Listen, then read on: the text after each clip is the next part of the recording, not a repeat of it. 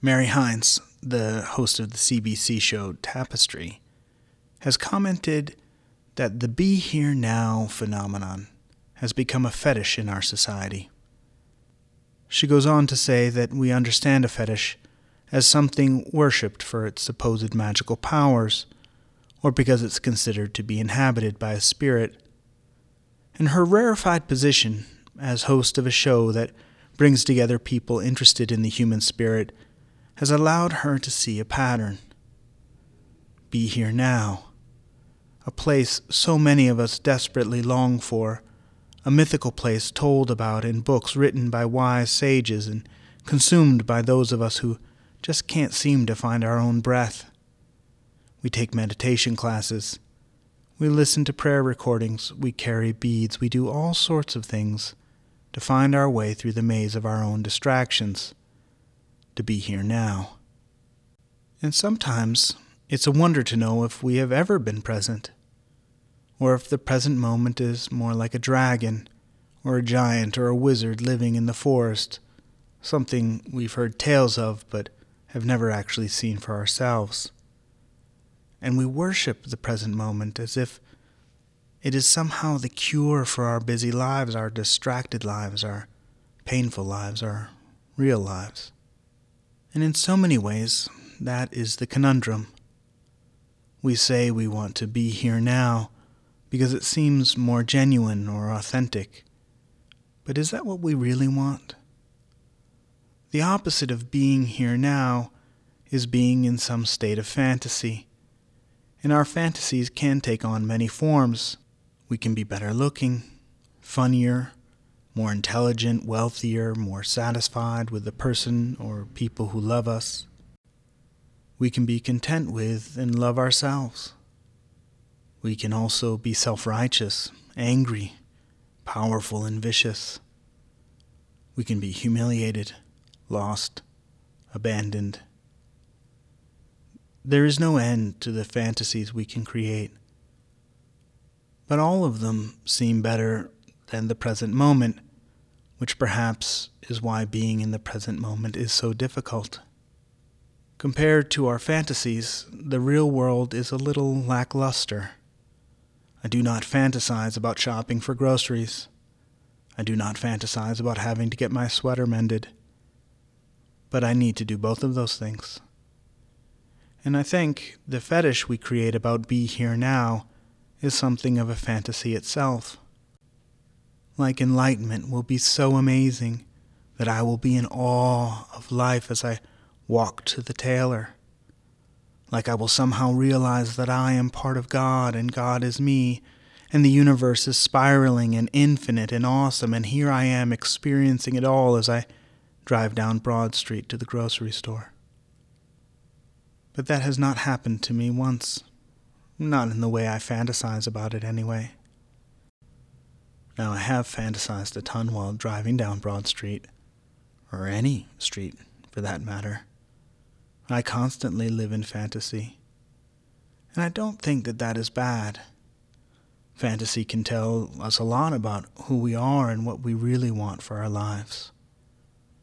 Will our lives look the way they do in the fantasies? No, they never will. Do fantasies tell us about values, desires, hopes? Yes, they absolutely do. The only bad part about fantasy, or really our relationship with fantasy, is when it moves into the area of regret. I could have been important. I could have married a great person. I could have a great job if only I weren't so me. But there is an aspirational side of fantasy, a side that helps us become aware of what we value. And taking some time to look into our fantasies, without holding on to regret, will give us a sense of what we really want for our lives, or what our lives really want for us. So, for example, I have a fantasy superpower. And it is that I am able to walk into a library and just by being around the books, I absorb their information and my brain categorizes all of that information in ways that allows me to see patterns and discrepancies.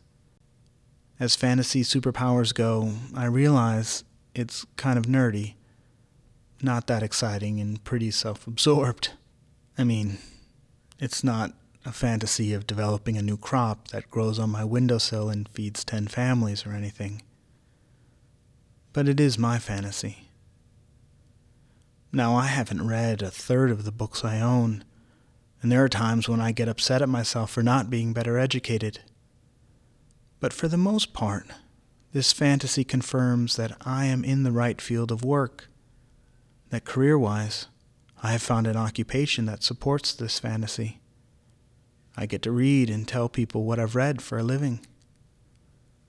Now, if I can move beyond regret, it is a wonderful moment to recognize where I am.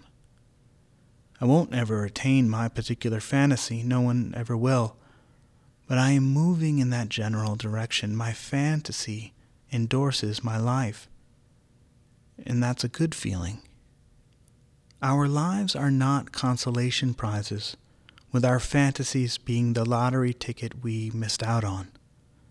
Which is not to say we shouldn't examine Be Here Now. We should.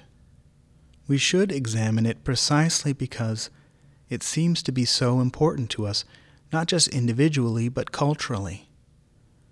The question is, can we examine this fantasy without regret? Because a fantasy is not attainable. It is more like a finger indicating a direction of what we would like, which so often is just to be happy, to know we are loved, to realize we have enough for everyone.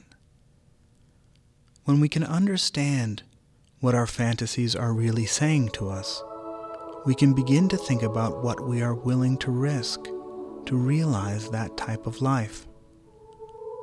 When I know what I really want, then I know what I am called to do in life.